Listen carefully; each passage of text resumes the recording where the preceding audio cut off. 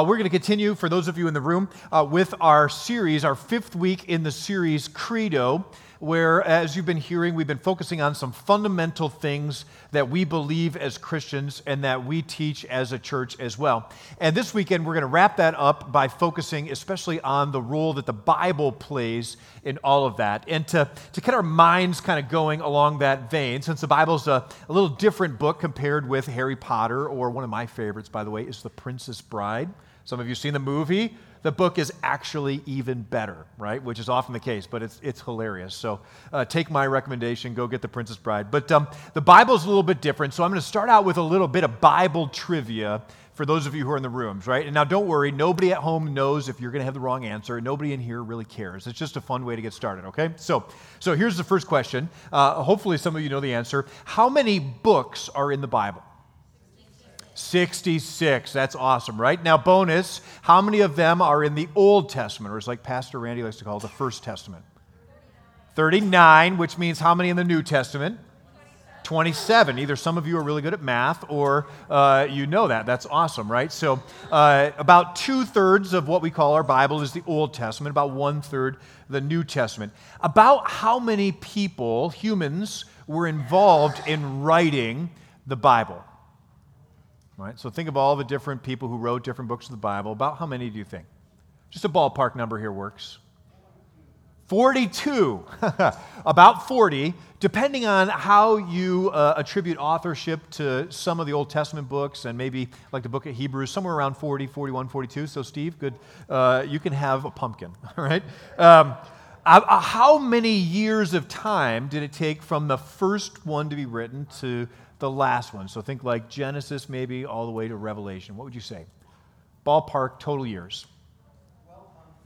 12 to 1500 maybe, give or take. Yep. So depending on when you date the book or date the Exodus of Egypt and the age of Moses, that's what's going to impact the starting date. And we know that around 100 AD is when Revelation, a little bit before, maybe 90 to 100 AD. Okay, so about 1,500 years, about 40 different authors, 66 different books that make up what we know of as our Bible.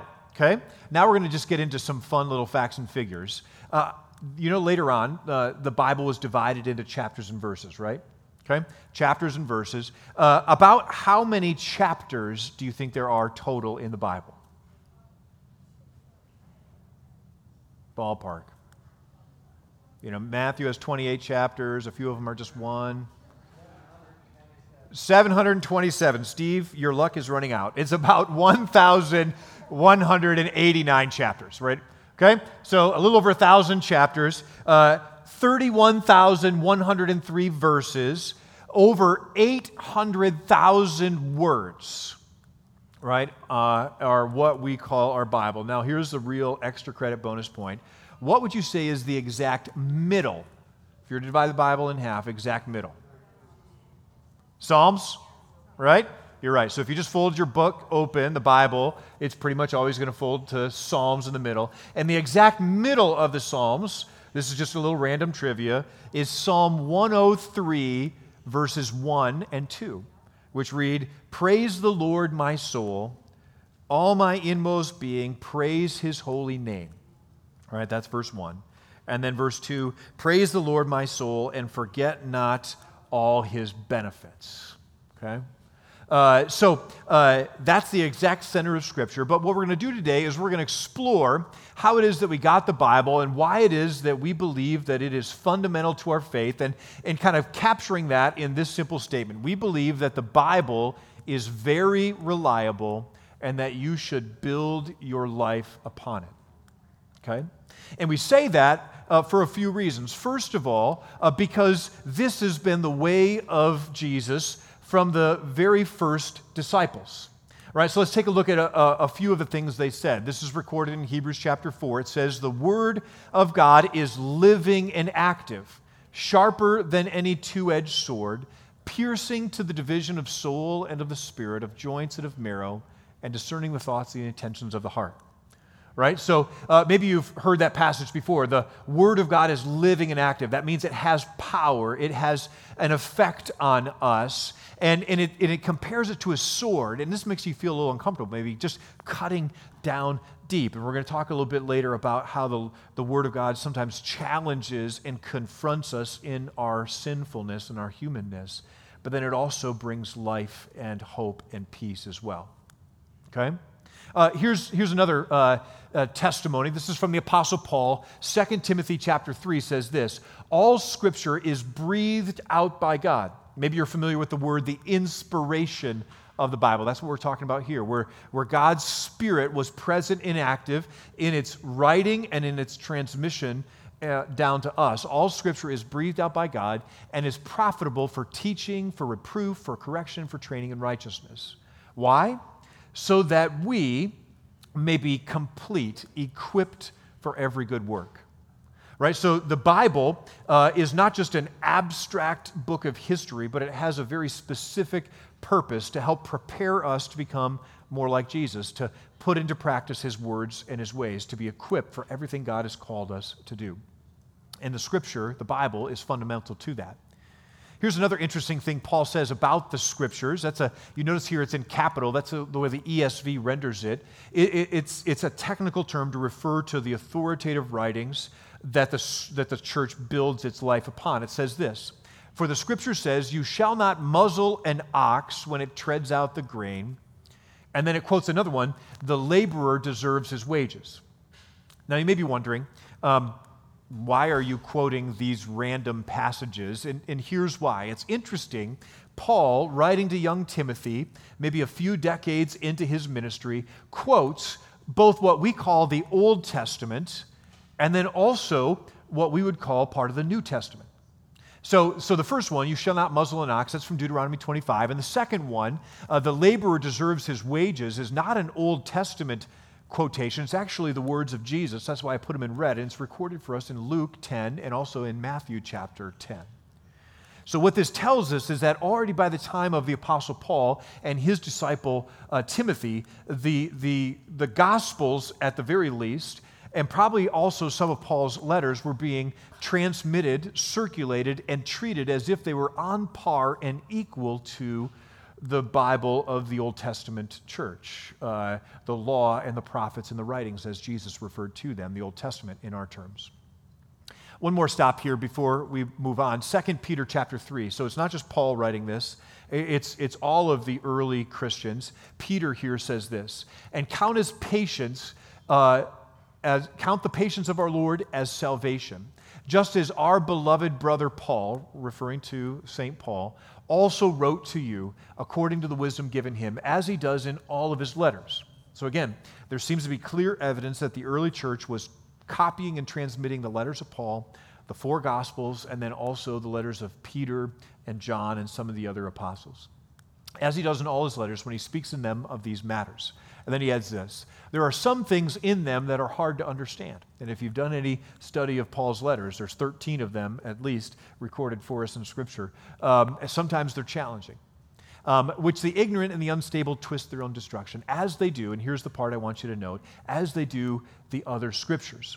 So Peter is equating the letters of Paul with the Old Testament books that were already established by the time that Jesus was born and raised in Nazareth. So the point of this would be to say the earliest followers of Jesus treat what we call our Bible as the foundation of their faith, including both what we call the Old and what we call the New Testaments. Now, let's take a closer look at a few other ways that we can say that what we believe and build our lives on is reliable and worth paying attention to, how we can trust the Bible. We're going to look at it in 4 different ways, starting with this first one: how the manuscript evidence proves its accuracy. Now, I'll just say this. A lot of this stuff can get super heady, and we can go down deep for a good long while. We're not going to spend too much time on any of these for us. I'm just going to give you kind of an entry level, then you can follow up on your own if you want. You can Google it and find some great resources, or you can ask me or Pastor Randy, and we'll share some with you. But we'll start with the manuscript evidence. I put together a little chart here for you of some contemporary works of significance, and I want to show you in particular the manuscript evidence we have for our New Testaments.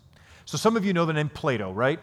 Okay, not Play-Doh, what you play with as kids or eat. Like, did anyone eat Play-Doh? Some of you did. Okay, not supposed to, but you always end up doing that. Plato with a T, important dude, Greek philosopher, around the time 400 BC. We have about 7 copies in antiquity of some of Plato's works that date from about 1,300 years later, the earliest copies. Aristotle, also important Greek philosopher. We have about 49 of his. And again, notice the span between what was originally written and the earliest copy, again, a little over 1,000 years. How about Sophocles? Anyone know Sophocles? Okay, someone does. There we go. One friend in the back, right? Most of us don't know Sophocles, but look, we've got a bunch of his, 193 of his works. Another Greek philosopher. And Homer. You may know Homer. He wrote the Iliad and the Odyssey, some of the great Greek myths and legends and stories he was able to record for us. And there are 643 copies of his. So if you take just Homer and the Iliad, the copies we have, scholars can recreate what they have 95% accuracy, the original manuscript that Homer would have written. Long since lost, but we can recreate those from the 640-some copies we do have. Now, the last one on the list there, you'll notice, is our New Testament. Written approximately 50 to 100 AD, somewhere around in there, within a few decades of the life and the times of Jesus. In our earliest copies of it are some papyrus fragments, P46 and P52 is what they're referred to, that date back to within a few decades of when they were originally written. The letters of Paul, for example, in P46. P52 includes some of John's gospel. And what this tells us is that very early on, the New Testament scriptures were being copied and transmitted and widely distributed. And we have over 5,600 papyrus and other fragments in Greek of the New Testament that date back to the first few centuries. If you add to that early translations into languages such as Syriac, Latin, Coptic, and Aramaic, another 19,000 translations from very early in history. We have over 24,000 manuscripts of various shapes and sizes, out of which we can reconstruct what the original copies of our New Testament scriptures would have been with almost exact verbal accuracy, 99+% precise verbal accuracy. Now, some of you have probably heard, if you watch CNN around Easter, they always have something on this or one of the other cable channels about how the Bible has changed over the years. Maybe you've heard that. And the Bible's always been translated because most of us don't read that style of Greek and Hebrew and some Aramaic. Some of us have been trained in that, but most of us don't, so we rely on translations. But what we can actually see through comparing of all these texts is the overwhelming majority of discrepancies are due to scribal errors. It might be misspelling, it might be reversing word orders or skipping a line, and you can imagine handwritten copies in dark rooms with candlelight. It's not all that uncommon. Just think of how many text fails you have when you're trying to send a message to your friends, right? It's not all that different. There are some where there were deliberate changes, where, for example, they thought a verse was missing when they were going through the Gospels, and so they added another part of a verse that was actually from Matthew, but they put it into Mark or Luke. That happens not all that uncommonly. And so through a simple process of deduction, we can reconstruct what the original would have been by saying what makes sense as being the more complicated thing they maybe made simple. Like when they describe Jesus as being really angry, they may soften that tone a little bit. And through just comparing and contrasting the evidence that's there, we can reconstruct with almost exact verbal accuracy what exactly the originals would have been. I tell you that to tell you this. The translations you read from are based on very, very, very reliable sources, unparalleled in the world of literature. And so you can rely on them as being faithful to what originally was written. Now here's the second thing. If this book was widely transmitted and treated with such reverence, we'd expect others in antiquity to have known about it and talked about it. And in fact, that's exactly what happened. Here's one quote from a blog from Focus on the Family from a few years ago, quoting Norman Geisler, who is a great a great professor, and he studied apologetics. He says this: "It's also interesting that within the early centuries of the Christian church, so the first 200-300 years, a number of scholars quoted the New Testament And amazingly, they quoted the New Testament so much that every single verse of the 27 books of what we call the New Testament is quoted by one of these scholars, with the exception of 11 verses.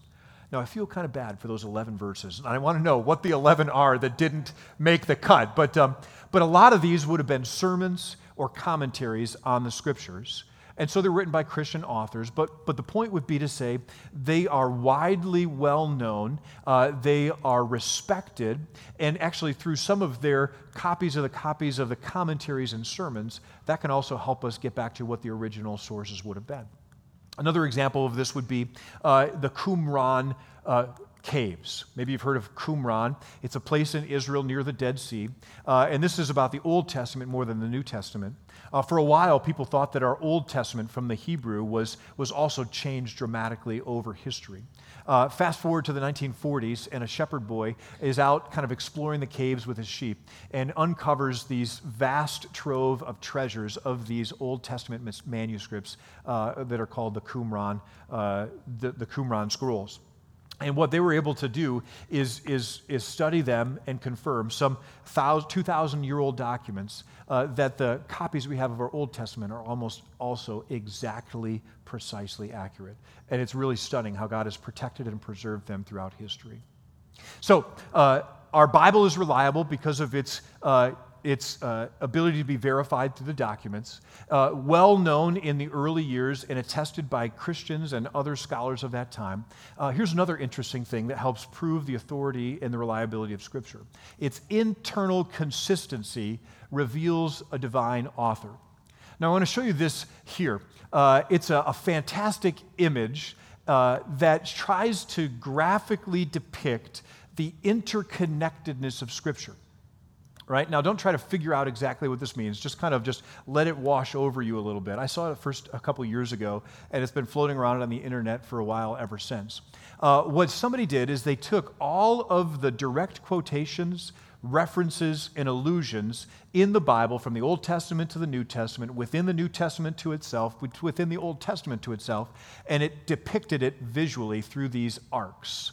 Right? And what's interesting is if you go to this website, if you want to just Google this phrase, interactive cross-reference visualization, right? Or you can screenshot this, or if you ask me later on, I'll send it to you.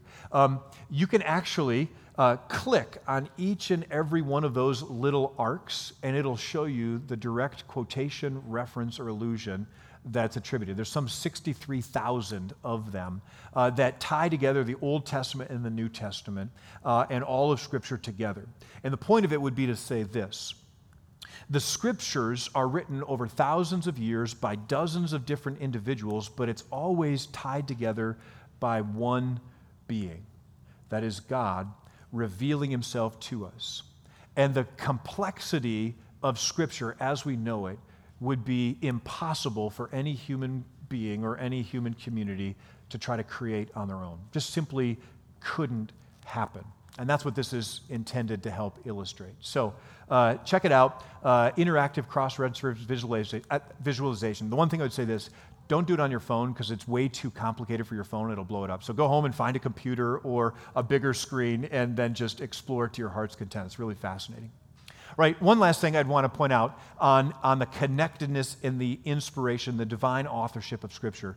This is what Peter says, who is one of Jesus' disciples and also an author of 2 New Testament books, 1st and 2nd Peter.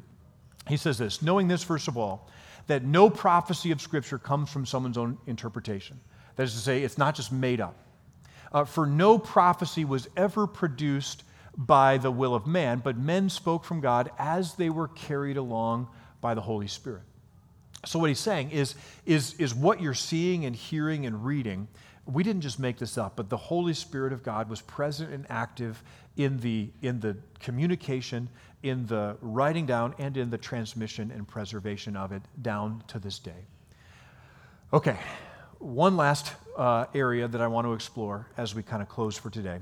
Not only is it a historically reliable book that's widely spread, read, and well known. And not only does it have complexity that is irreducible and beyond human ability to recreate, but it also has an effect on those who read it. And those of you in the room or those of you at home, maybe you know what I'm talking about. When you encounter God's word, it does something to us. For example, I just did a funeral for a friend this past, I guess it was yesterday or Friday, whatever it was, Friday. And it was someone who had lived a good long life. She was in her 80s when she passed away. But when I visited her in her home with her daughters and the grandchildren were gathering near her end, there were just scripture passages all around her. And as we got together to tell stories about Hattie, we talked about just how she oozed generosity and kindness and grace, and how they thought it was amazing that she never kind of overreacted and got angry. And sometimes at funerals, you always tell the best stories and not the worst. Like, that's true. But what I've often seen is someone who has spent a long time with Jesus, someone who has spent a lifetime devoted to his word. You can actually see a transformed life, especially looking back over a long time. And you can see, wow, this has made a difference. This person, imperfectly, looks a whole lot like Jesus. Now, why is that? Take a look at this. Isaiah 55 says this, "So shall my word," this is the words of God, "so shall my word be that goes out from my mouth. It shall not return to me empty, but it shall accomplish the purpose which I purpose, and it shall succeed in the thing for which I send it." So God himself says when he speaks and when he reveals himself through Scripture, he's got something that he wants to do in and through it. And he's not going to waste time or energy or words. He's going to accomplish the purpose for which he sends it. Or I like this one from Jeremiah 23:29. This would be a great confirmation verse, by the way, or life verse if you want to claim this one. "Is not my word like fire, declares the word, and like a hammer that breaks a rock into pieces?" Maybe you've experienced this. Sometimes when you're reading Scripture or pulling it up on your Bible app, or you hear it through preaching or through the word of encouragement from a friend, sometimes you realize how much of a mess you are and how much you fall short of what God's best is for you, and how you fail to do what you know you should do, and the thing you know you shouldn't do, you just keep on doing it. You know what I'm talking about, right? God's word has this ability to just break us down and remind us of how imperfect we are. And it's for a purpose, not to make us feel miserable, not to ruin our day, but it's to remind us of who we are and who God is. It's what we would call the use of the law that convicts us of our sin, but it never leaves us broken. God's word always has an even better purpose. Take a look at this from Psalm 119. The psalmist says, "How sweet are your words to my taste, sweeter than honey to my mouth. Through your precepts I get understanding, and therefore I hate every false way. Your word is a lamp to my feet and a light to my path." Not only is God's word like a hammer that can crush us, but it's also like the most tender thing that can lift us up and fill us with hope. Because God comes not just through his word in law, but also in gospel to proclaim his love for us, his unconditional love that is freely given and gladly received, that changes us from the inside out as we come to receive it and build our life upon it. And we also learn that his word, it invites us into the best way to live. Right? There's no better way to live than putting into practice the words and ways of Jesus. And so that's why we turn our attention to God's word and build our life upon it, like Jesus said, on that solid foundation as opposed to on the shifting sand. One more stop. 1 Peter 1, verses 23 to 25. Peter writes, "You have been born again, not of the perishable seed, but the imperishable, through the living and abiding word of God." Right? He destroys us and then builds us up. He kills us and makes us alive through law and gospel. "For all flesh is like grass, and all its glory like the flowers of the grass. The grass withers and the flower falls, but the word of the Lord remains forever." Right? That's a quotation directly from Isaiah. Right? Remember I talked to you about how it's all linked and connected. And then he adds this, "And this word is the good news that was preached to you." Right, so the word of God continues to be proclaimed. It is good news that leads to eternal life through faith in Jesus Christ, through what he has revealed of himself through his word, and how he then draws us to him. So as you reflect on that, we have 2 here in practice questions I want you to think about if you're on your own, or share with someone if you're close to someone, including those of you at home. Here's the 2 questions. What is your favorite verse or book of the Bible, and why? All right, so that's question number 1. Number 2, what's one thing you can do to grow in your devotion to God's word? Take a few moments, reflect on that, chat about that with a friend, and then we're going to sing another song and then do some Q&A.